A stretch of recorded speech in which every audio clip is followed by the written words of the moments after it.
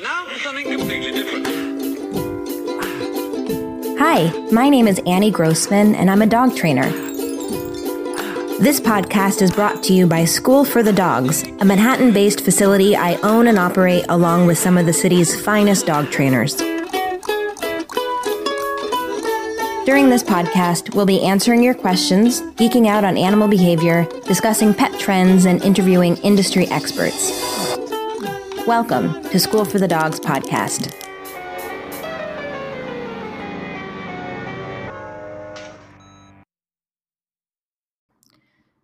So I think I've said this before, and I don't want to sound self-congratulatory, but I have to say, Kate and I have really great people working for us at School for the Dogs. I am so just thrilled to have a team of people who have these special talents and interests. Thrilled to have these people working towards the same goal all together under the School for the Dogs umbrella, the goal of helping dogs and people live happier lives together. And I feel especially, I don't know, like sort of maybe sappy about it lately.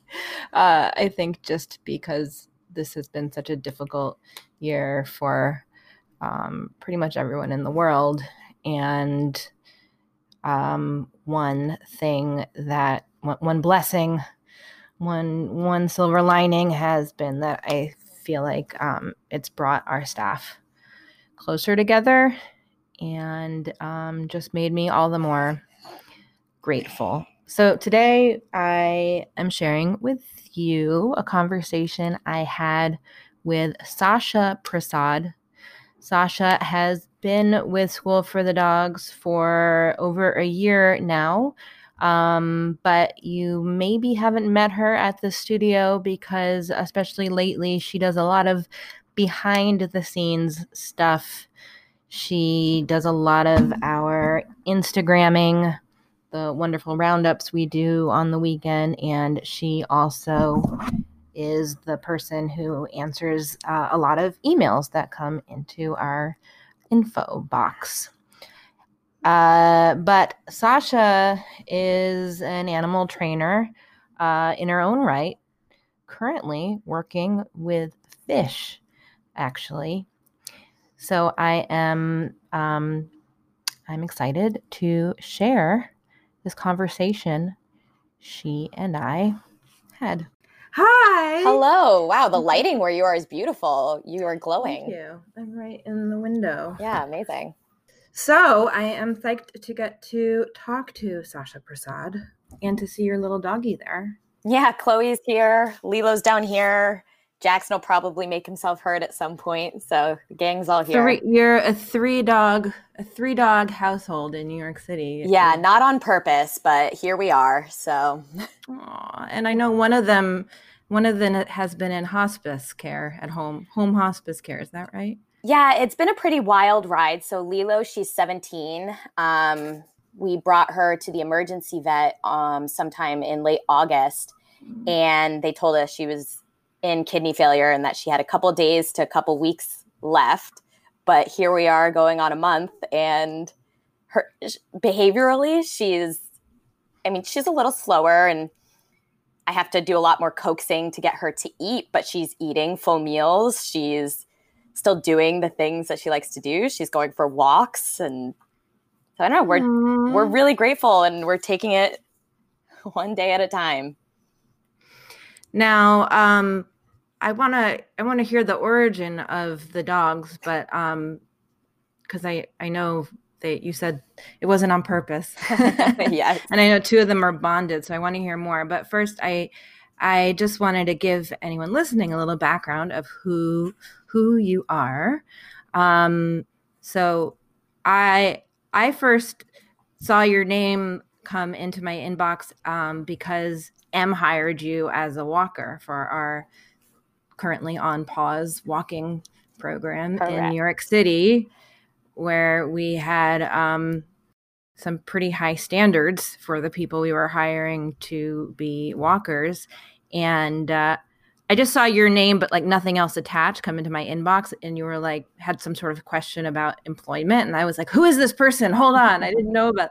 I think it was like while I was away for the summer, and I was like, "How M hired somebody? Hold on, like I didn't understand. I didn't know what was going on. Didn't feel like I was on top of things." But then I saw your resume, and I was like, "This is why you hire someone amazing like M, is because they're just gonna then like find someone that like you are so excited to see their resume and be like, oh my god, this person already actually works for us." Do you know what I mean? Well, yeah, I really appreciate it that. Was a nice feeling. It was a nice feeling because I just was like, oh, this person is meant to be at School for the Dogs, and M has already like found her and, you know, taken care of her. And since then, Sasha has worn many hats in the last it's been about a year, right? Yeah, it's actually, I think I just got like a notification that it was officially a year, like a week ago or something. Oh, happy work anniversary! Yeah, thank you.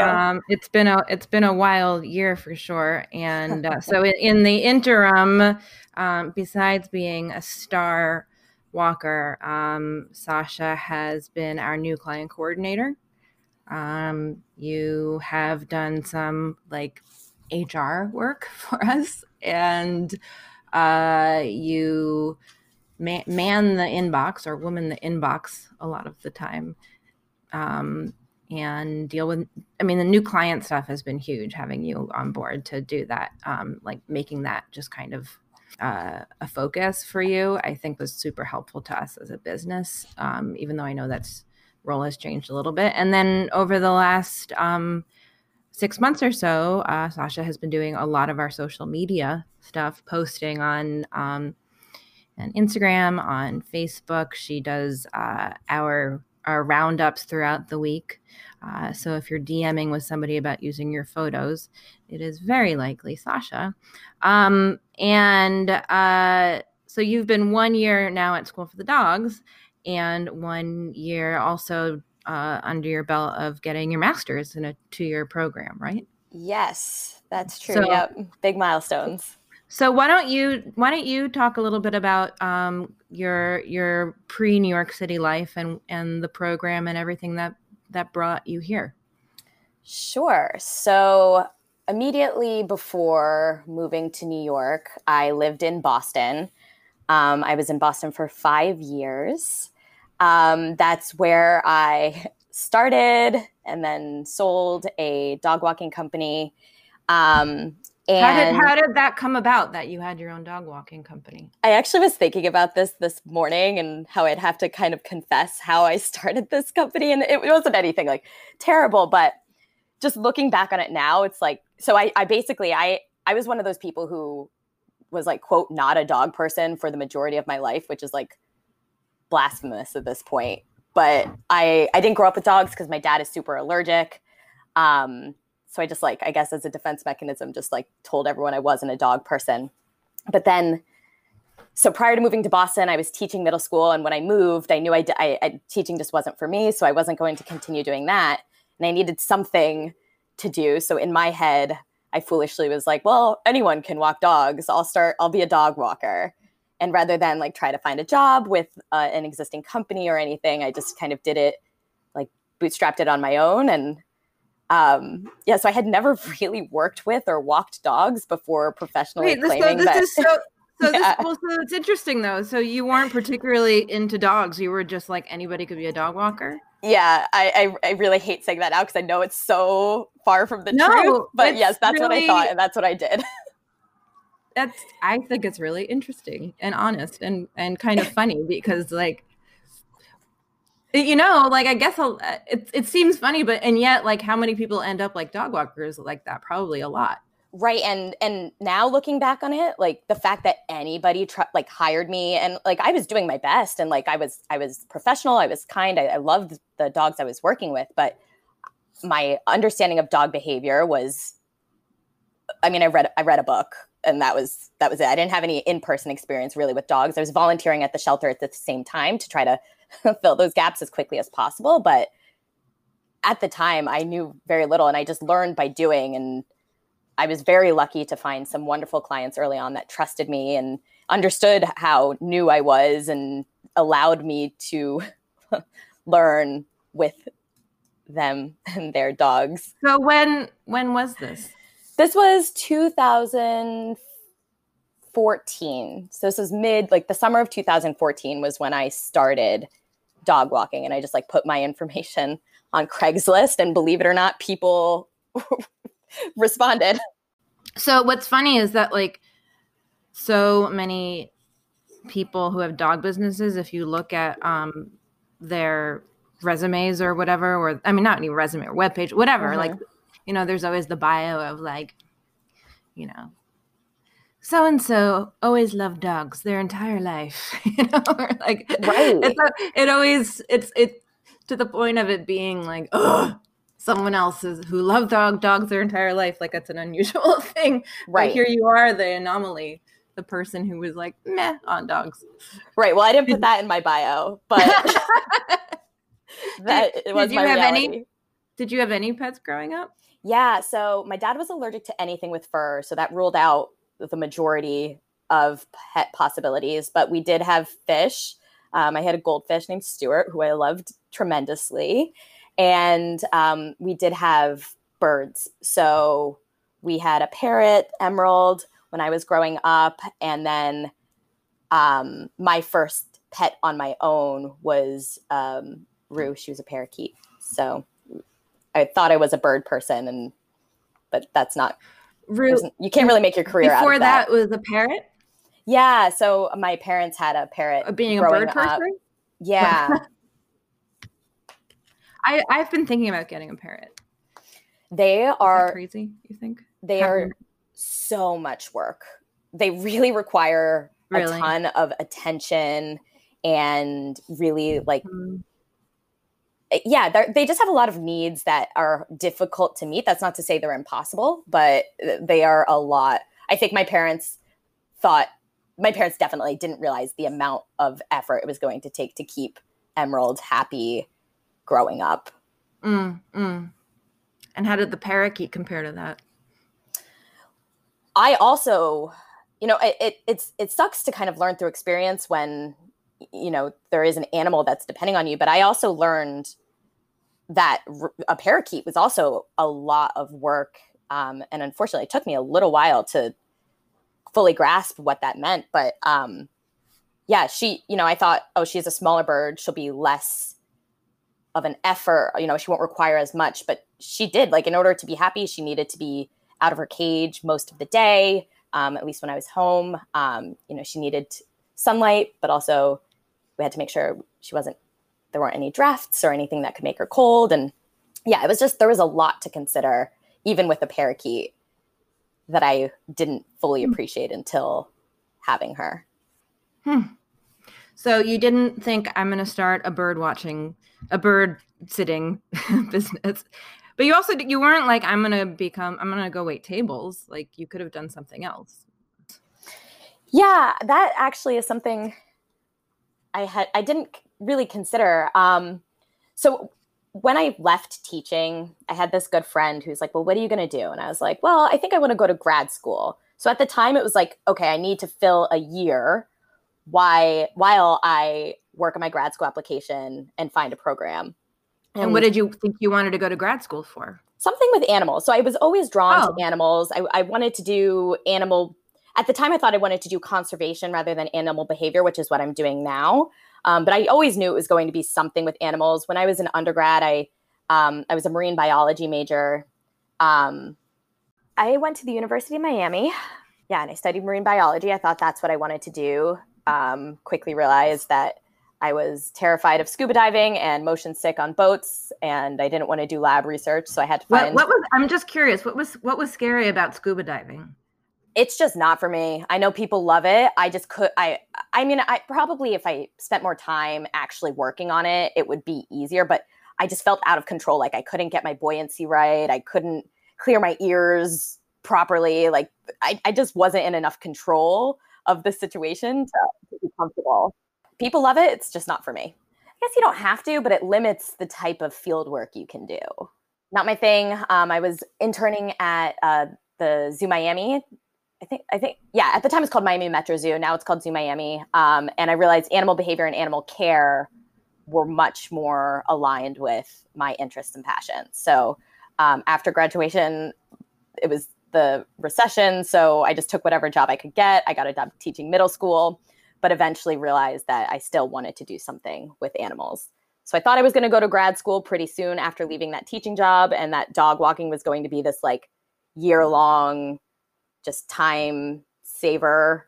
And then I ended up doing it for over 5 years. And what was your company called? It was Freedom Tail in Boston, Massachusetts.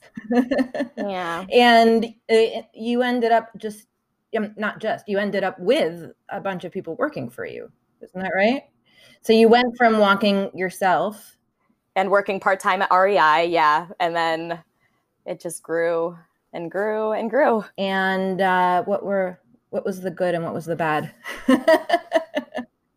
I mean, I'm sure you know, it's really, really difficult to have a business and a life. Like your life is your business. I'm preaching to the choir right now. I know this. So that was incredibly difficult, but and why I only did it for 5 years. I was able to devote everything to it for those 5 years. And then, you get burnt out, and I wanted to go back to school, but it was really so good.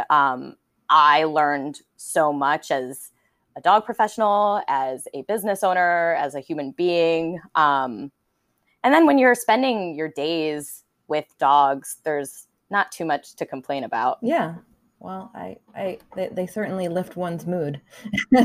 Yeah. I think like all dogs are actually emotional support animals. Yeah. Whether they're trained to be or not, they definitely are. How did you figure out how to learn more about dogs? Like, what was your first step? So when I decided I was going to start walking dogs, I was also volunteering at the MSPCA in Boston. And big shout out to them. It's also where I got my 2 dogs. So I'm a really big fan of their organization.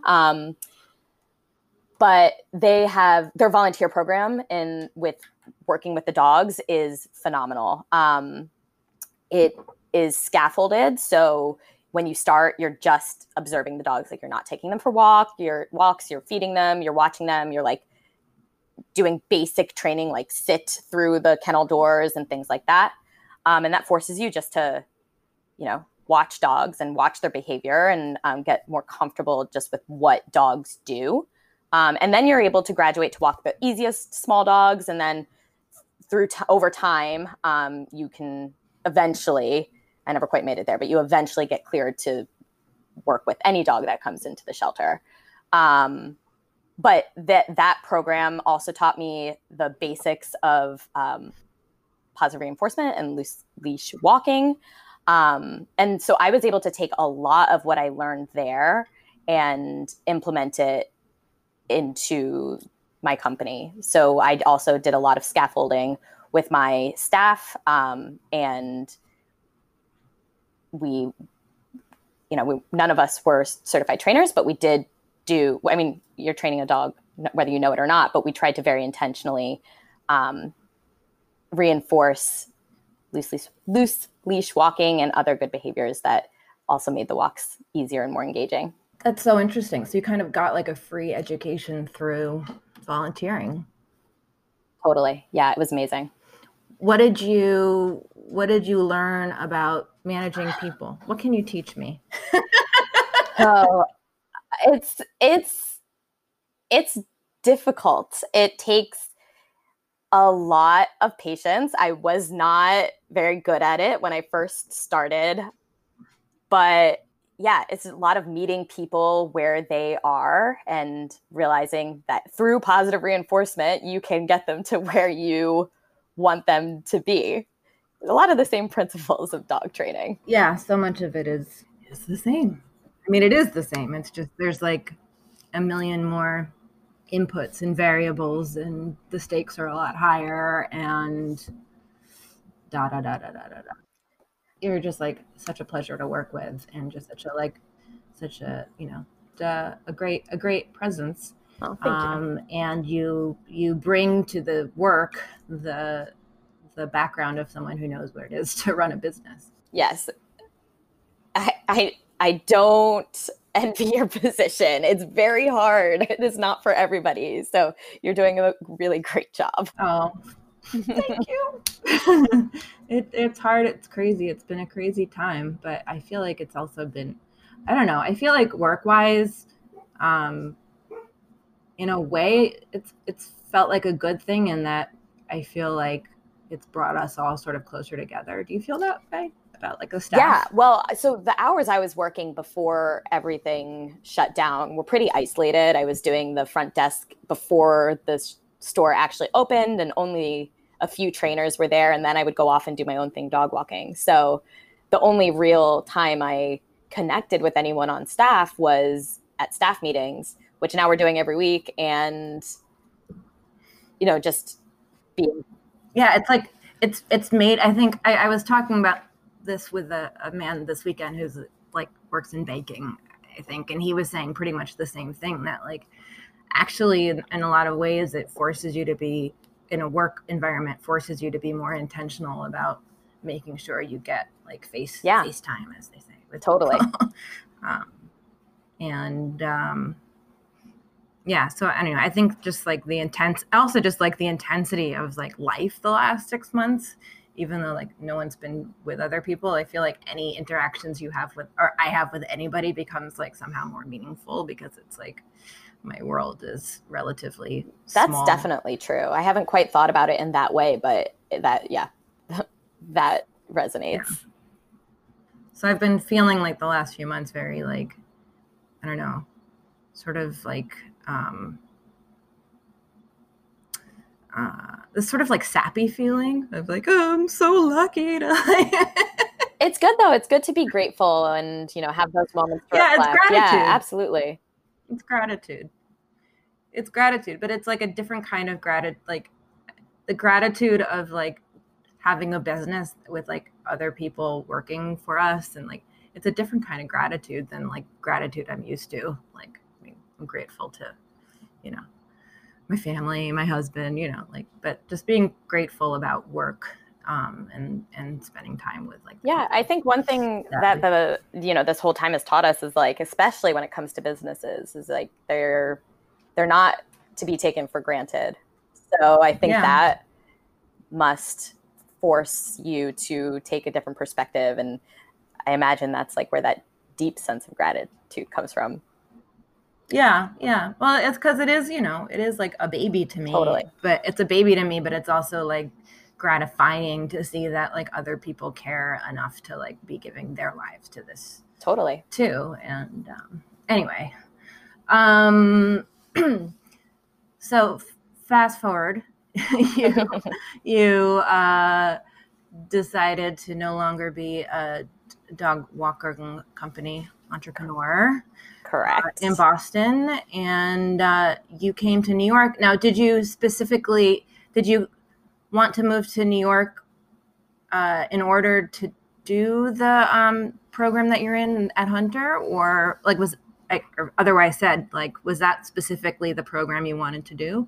And can you tell people about the program? Yes. So I love this program. So I'm in the Animal Behavior and Conservation program at Hunter College.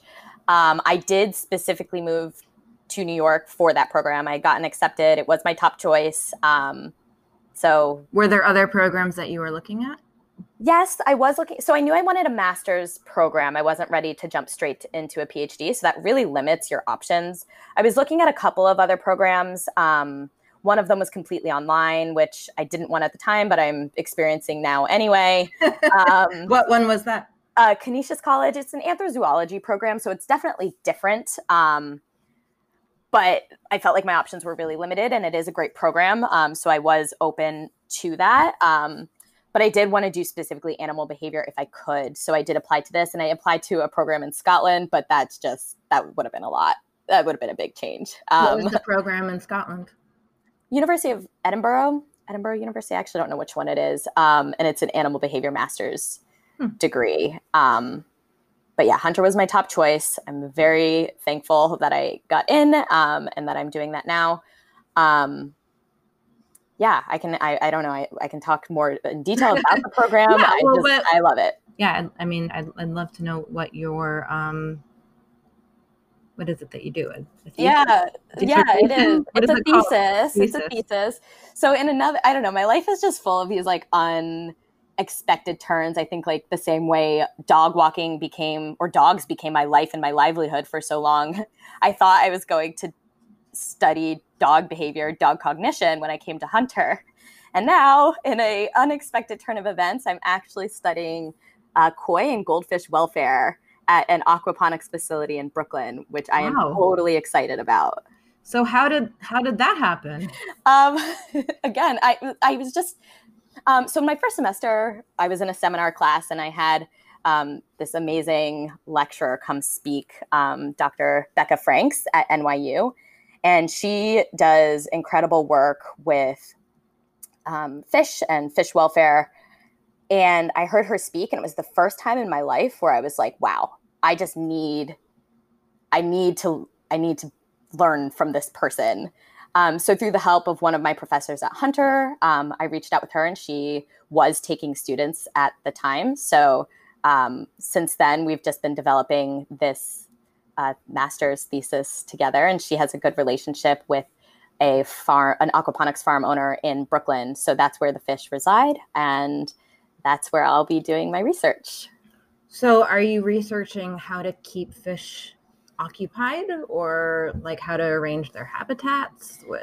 Yeah, so welfare research historically has dealt with like relieving pain and suffering. But I think what most people are realizing now is like just reducing suffering doesn't mean you're providing a good life for the animals that are in your care or in our care as humans.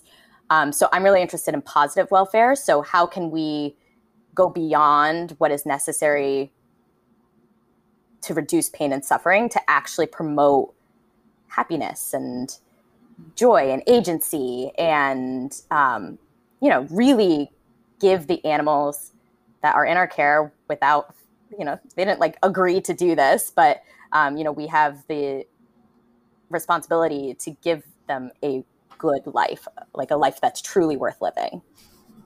And I think that applies to all animals. Yes, I'm specifically for my thesis doing this with fish who have been, it's only very recently that people agree fish feel pain. So fish compared to dogs or other animals have a lot of ground to make up, which is unfortunate. But hopefully I can help in a small way.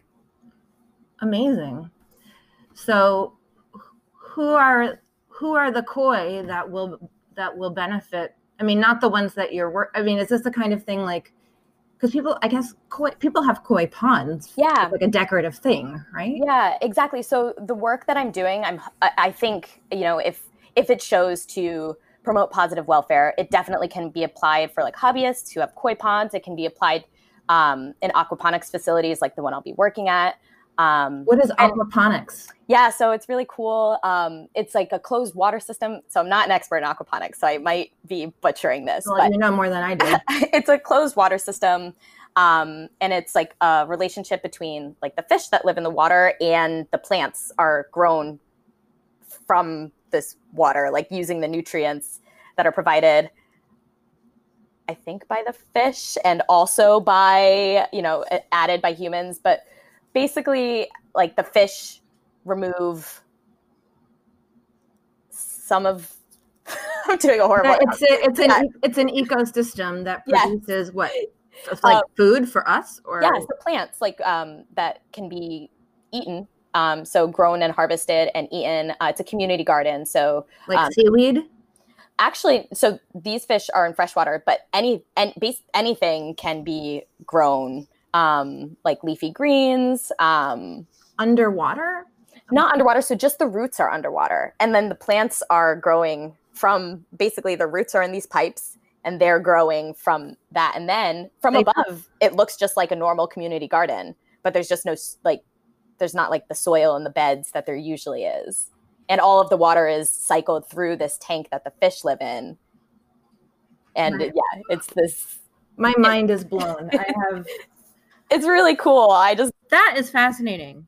What an interesting thing. Yeah, and so these farming systems are gaining popularity, and then a lot of the time the fish are harvested actually for food as well. But at this farm, because it's stocked with goldfish and koi fish, and because the owner of the farm doesn't want the fish to be used for food, they're just permanent residents of the farm. That's really interesting. So, are there like Nina Ottison toys for fish? Honestly, there is one that I've seen, but I've not had the opportunity to try it. But there is a puzzle feeder for fish pellets that I've seen on the internet. But there definitely needs to be more development in that area because I think they would really benefit. Have you done any fish training yet? No, I haven't. So I actually only have gotten to visit these fish once in person before COVID shut everything down. I have plans to get back there in the next week or two, which I'm really excited about. Maybe we need to get a pet fish at school for the dogs to practice clicker training. Yeah, honestly, I am very excited about the idea of training these fish. Like, it's beyond the scope of my particular project, but I think just as like a side project and additional enrichment for them, I think it would be really cool because I mean, they definitely can do it. Anecdotally, you see fish being trained all the time. Yeah. Have you seen Ilana's trained fish? I have, yeah. On Erasmus. Yeah, so cute. Yes, I have seen that. So yes, it definitely can be done. And you can buy little like basketball courts and stuff for them, underwater fish basketball courts. All right, 2021, we'll get a school for the dogs beta fish. Perfect. We can get it like the most luxurious tank and give it a good life. Give it a good life. So tell me about your pooches. Oh, they're the best. They're my favorite things on the planet. So I have 2 senior bonded Chihuahuas, Chloe and Lilo. And did they come first? Yes, they were first. So I adopted them almost 4.5 years ago from the MSPCA in Boston. They were a senior bonded pair, and Lilo, already had a few health issues. So they had just been sitting there, and they were actually my first dogs ever. Wow. Do you know what their story had been, how they ended up there? From what I was able to gather from their paperwork, they were in a loving home for the majority of their lives. And I think their owner just came upon really hard times and, might have had lost her housing. And rather than, she really loved these dogs, but rather than keep them and potentially, not be able to provide the life that they deserved, she brought them to the shelter, but she was very clear she wanted them to be adopted together and, just given the best opportunity for a good life. I feel like a broken record, but yeah. And what are they like? Oh, they're Chihuahuas. So, whatever that means to anybody who's listening, they're so distinct. They have, this was shocking to me when I first adopted them because, again, this is like my first introduction to dogs or dog ownership. But like they're just so distinct. Even they came from the same backyard breeder. They were in the same home their whole lives. But Chloe, she's 15. She is incredibly independent, and she. Not stubborn, but she knows how to get what she wants. And then Lilo is 17. She, at this point, she's older. The vet says she's like in cognitive decline or whatever, but so she gets a little confused sometimes, but she's spunky. She is fiery. She loves me and no one else. And, she is happiest when she's with me. So that's really cool. No, she's gotten to spend a lot of time with you lately. It's been such a gift, honestly. I think about what her quality of life would have been like if I wasn't home all the time, especially coming back from the vet and given such a difficult prognosis. But because I was here all the time and I was able to like really tend to her needs very closely, I think that's a large reason why she is doing so well now. So I'm very grateful for that. But then my third pup, my accidental dog, is Jackson. He is so fun. So he was our foster when we were in Boston. And we fostered him for 2 years, but he has major health issues, major behavioral issues, and not surprisingly had no prospects for adoption for the 2 years that we were fostering him. And we didn't intend to keep him forever. But with his adoption opportunities being non-existent, there was a possibility of euthanasia, and we just couldn't,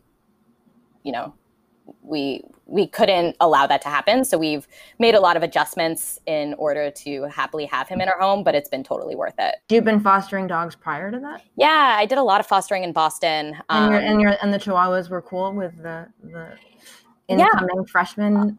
Honestly, I think it was a really great example of how, even older dogs, you can help train and, help them be comfortable with different things or, teach them new things. When I first got them, they were very reactive on leash, like to other dogs. They were like the classic Chihuahua, lunging, barking at any dog that passed. If anybody walked by too quickly, they'd react to that too. And then, over time, we worked on that. And then they became so comfortable with other dogs that I first was pet sitting.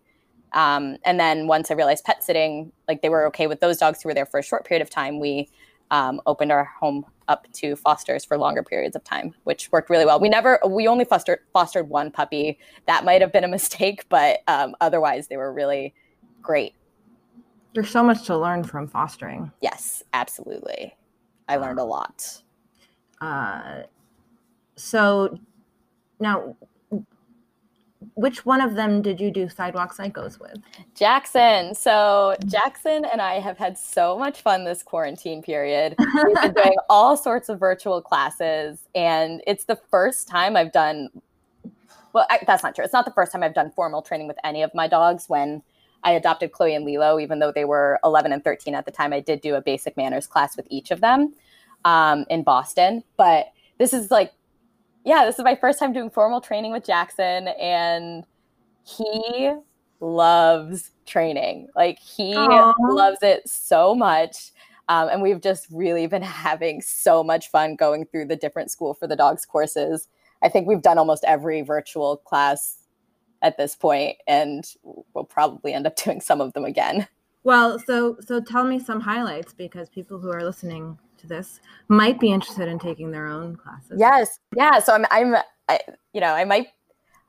might sound like a biased source because I do also work at School for the Dogs, but I genuinely mean it. We had so much fun in all of these virtual classes. So a little background about Jackson. He is reactive to other dogs, and he has some stranger danger with men. So in-person classes at School for the Dogs weren't really an option for us beyond the behavior classes. But when everything went virtual, we've had the opportunity to do tricks training.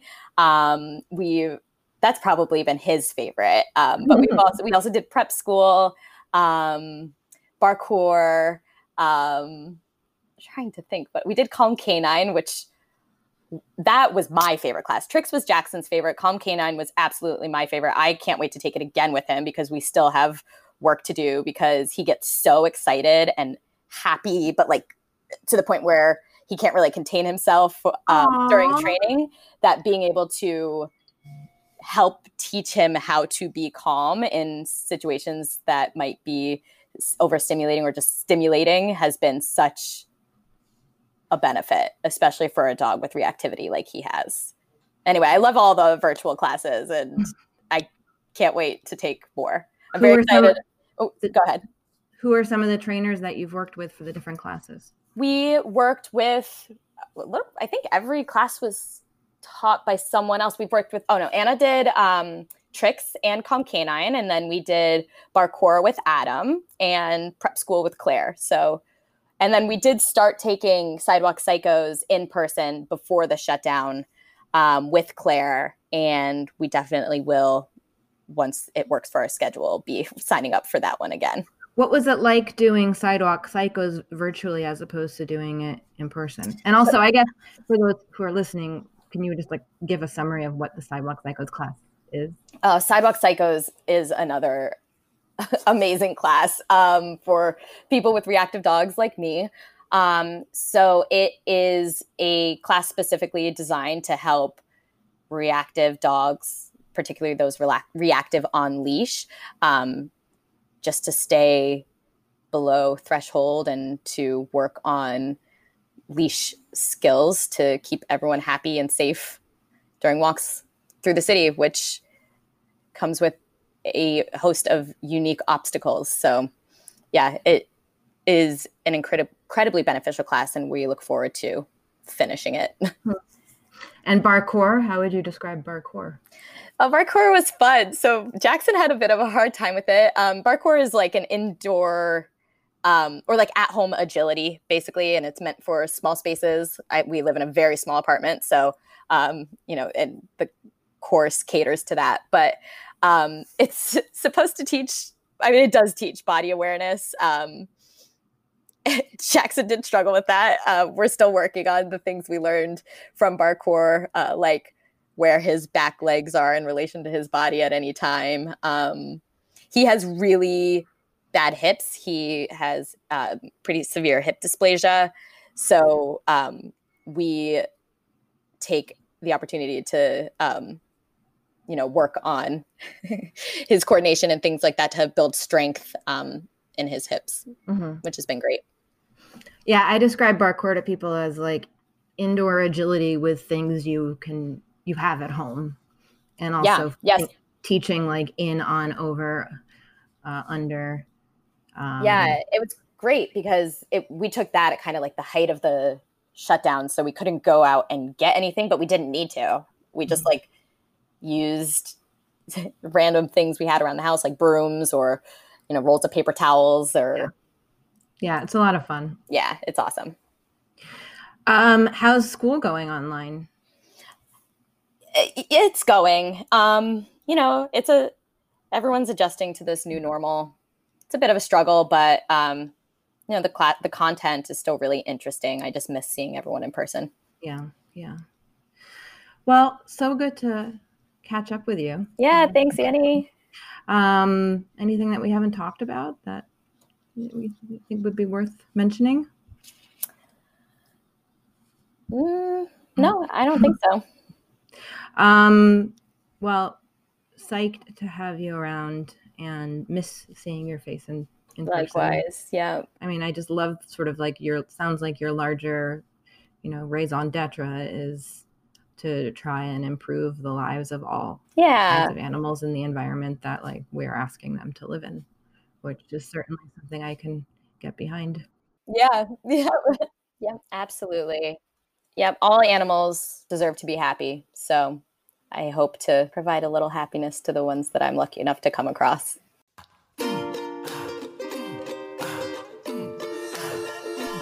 Thanks so much for listening. You can support School for the Dogs podcast by subscribing, leaving a 5-star review, telling your friends, and shopping in our online store. Learn more about School for the Dogs and sign up for lots of free training resources on our website, schoolforthedogs.com.